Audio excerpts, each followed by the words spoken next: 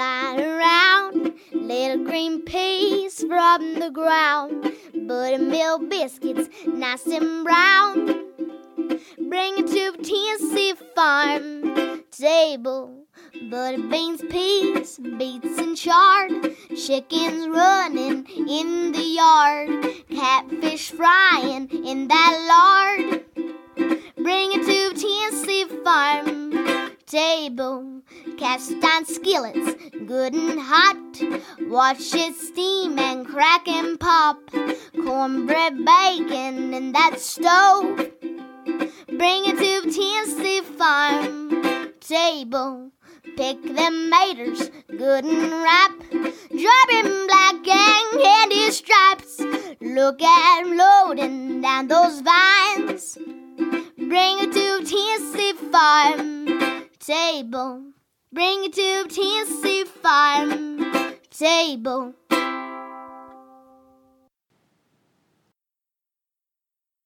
Good morning and welcome to the Tennessee Farm Table, a show dedicated to the people of our community who produce, preserve, and prepare our regional foods. This is your hostess, Amy Campbell. That cute little theme song you just heard was performed and arranged by East Tennessee's own Emmy Sunshine. She's gotten to be very popular, and she's even sung on the Grand Ole Opry. We're really proud of this young woman, and even more proud to say that she's from Monroe County, Tennessee. Today, we're sitting around the table swapping stories with Robert Gipe and his humorous story about working in a pickle factory.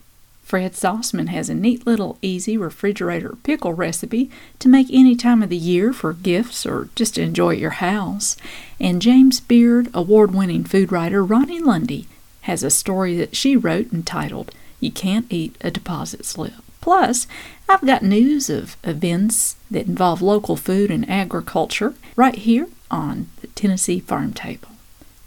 Thank you so much for your good company, and let's get started. Let's start off with Ronnie Lundy, whose book entitled Vittles has won a James Beard Book Award for the Best Cookbook of 2017. Ronnie is a native of Corbin, Kentucky, and she's been writing about food and music for years and years, and even interviewed Bill Monroe several times at his house. Let's hear now from Ronnie in her story, You Can't Eat a Deposit Slip.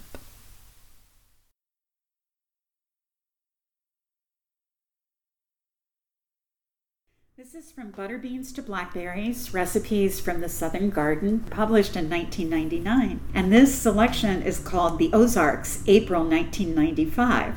All of my experiences in Arkansas were marked by the wit, warmth, and hospitality of the folks who made me feel so welcome there and make me long to go back soon. All but one. It is in a mountain town I'd rather not name where I stopped for the night. I've driven long and hard all day, and I'm looking forward to the, quote, curving front porch with handmade rockers, unquote, that made me choose this inn out of the half-dozen others I'd seen advertised. I want to do nothing so much as to rock back and forth in the growing stillness as the perfect sunny afternoon turns into a sweet, crisp evening. But my host, the owner, has other plans. Although the light is fading quickly between the ridges, he is in a great hurry to move some shrubbery from one side of the porch to the other being directly in front of the chair that I, the only guest at the inn that night, have chosen. Chopping at the ground furiously with a hand hoe, he starts, unbidden, to tell me why such an excellent man as he is in such an unlikely place as this. He's not from the Ozarks, of course. He and his wife have come here from someplace much farther north and much more civilized. He chose this location only because the inn was a bargain price. Saving money has been of the utmost importance to this man ever since his life was changed by a TV wise man who preached about the coming financial Armageddon and the clever investments one could make to avoid it.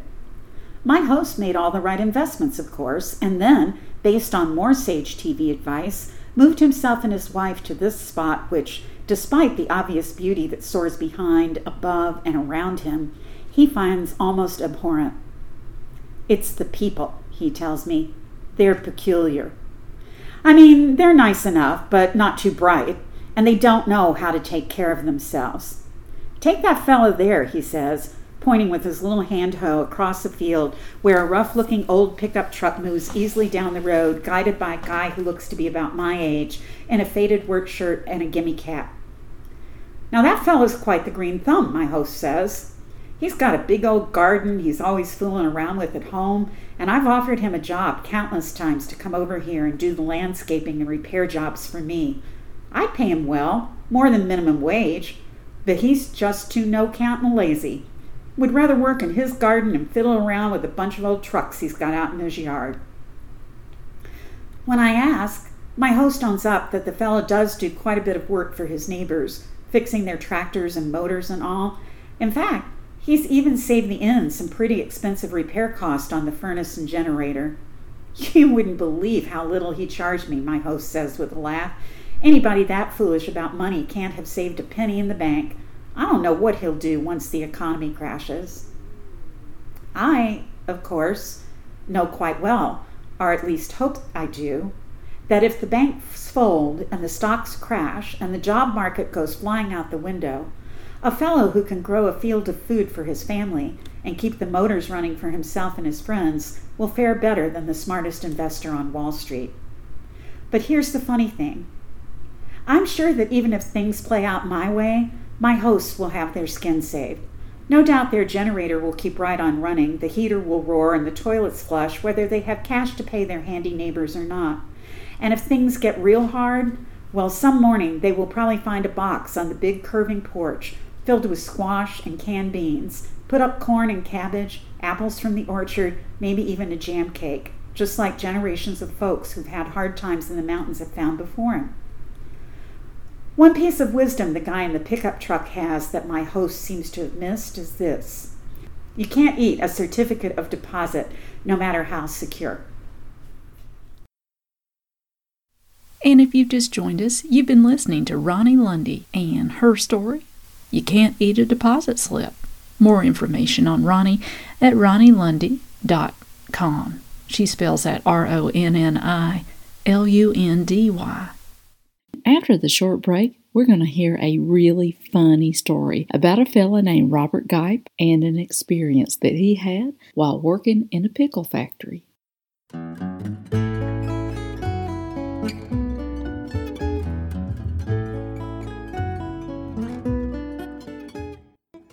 Support for the Tennessee Farm Table is brought to you in part by Magpie's Bakery in downtown North Knoxville, just one block off Broadway on North Central Street. And Magpies couldn't be prouder to be featured in the latest issue of Martha Stewart Weddings. The Magpie Holiday Menu is now available on the website, including the apple stack cake made with organic dried apples. Peggy and her crew are taking orders now for weddings for most budgets and the upcoming holidays. Details and ordering information at magpiescakes.com. Since 1992, Magpie's Cakes. All butter, all the time.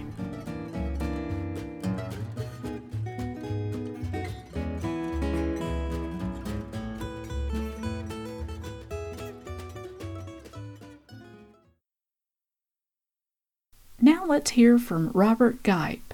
He's a writer and born and raised in Kentucky, and he's got this humorous tale about working in a pickle factory. I worked in a pickle factory, that's right, and I can pack 840 jars of pickles in an 8-hour shift. That's documented. In fact, when I was going to get a job for the first time out of college, I went to the library because we didn't have the internet, and I got a book out on how to write a resume. And it said you should put quantifiable stuff in your resume. And I was an English major, and so I'd never done anything quantifiable.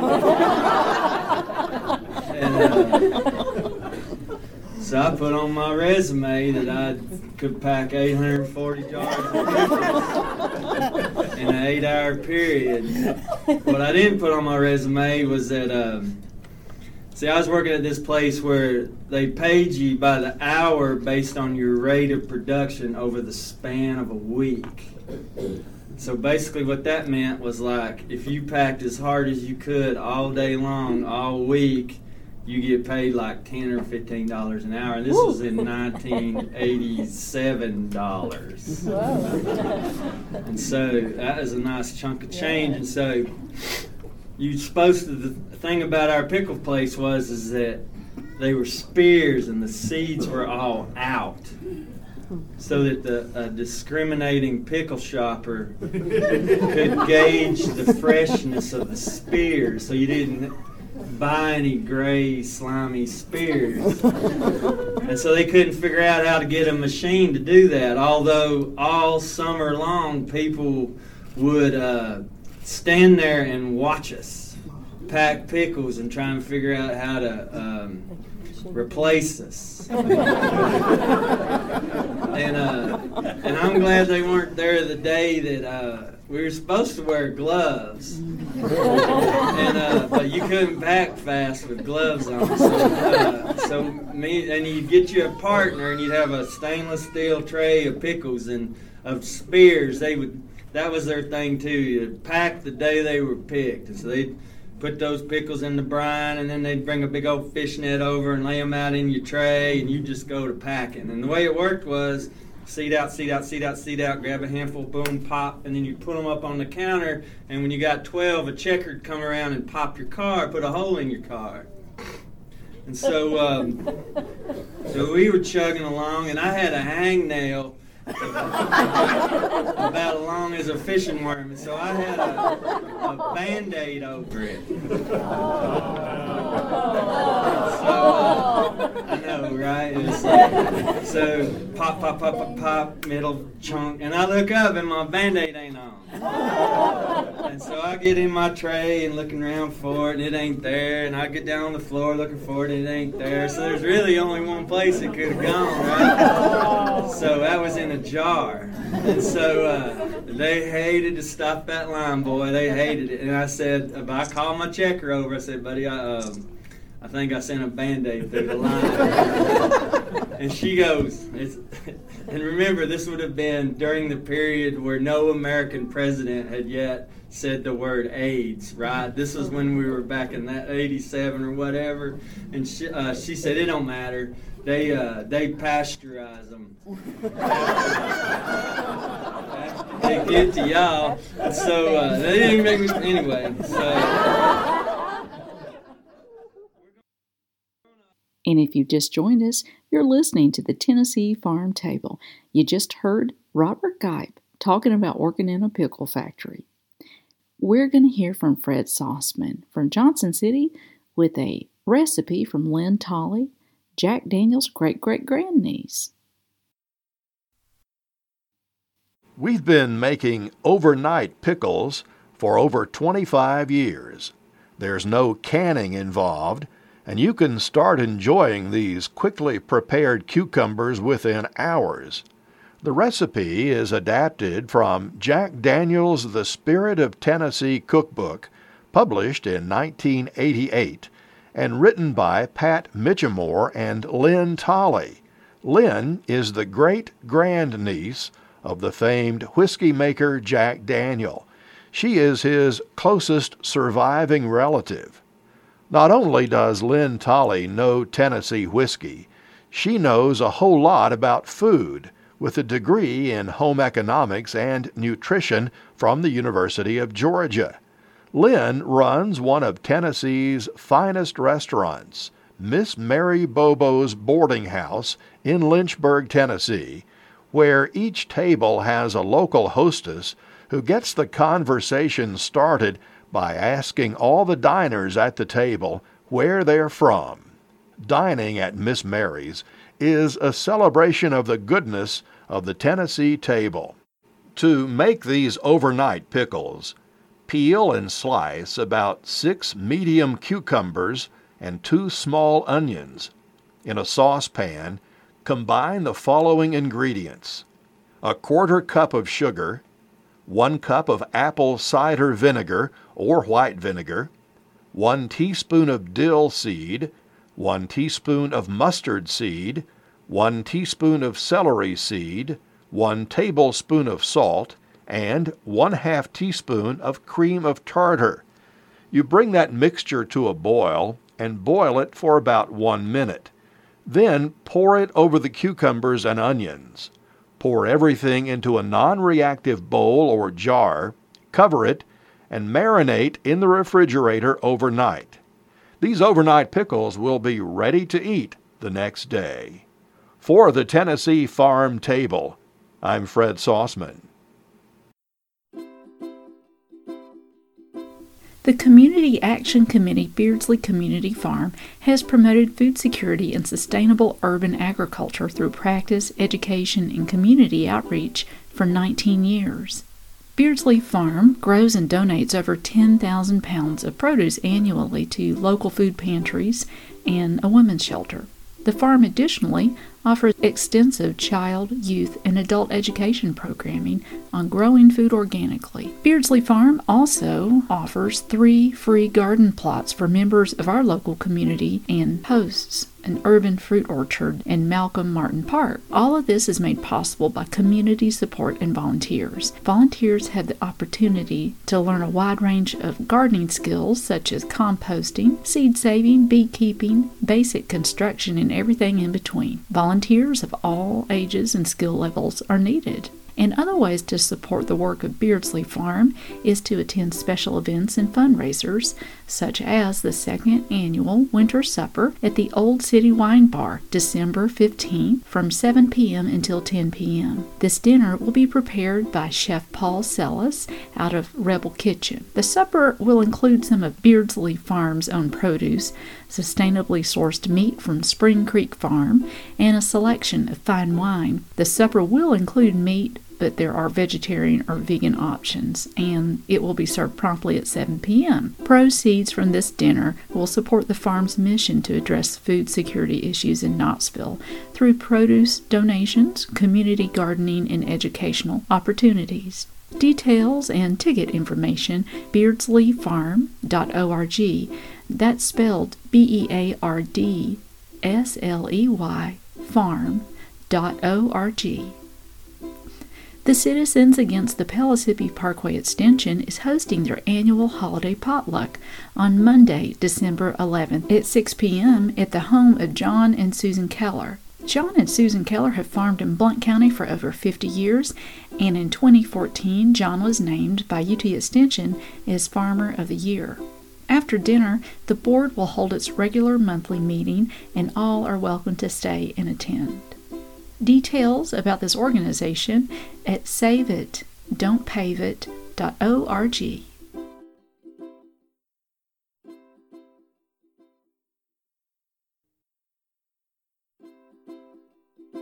Thank you so much for your great company here today on the Tennessee Farm Table. Hope you can join us again right back here next Saturday at 9 a.m. on the radio dial at WDVX.com out in Knoxville, or anytime on our podcast, TennesseeFarmTable.com. Our theme song was written by myself and sung, arranged, and performed by Emmy Sunshine of East Tennessee. More information about Emmy Sunshine at theemmysunshine.com. That is spelled THEEMI sunshine.com.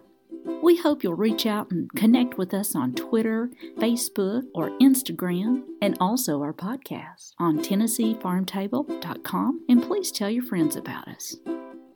We want to say thank you to WDVX Radio out of Knoxville, Tennessee. They are a true community-supported radio station that does not receive funding from universities or government agencies. The community and businesses support WDVX.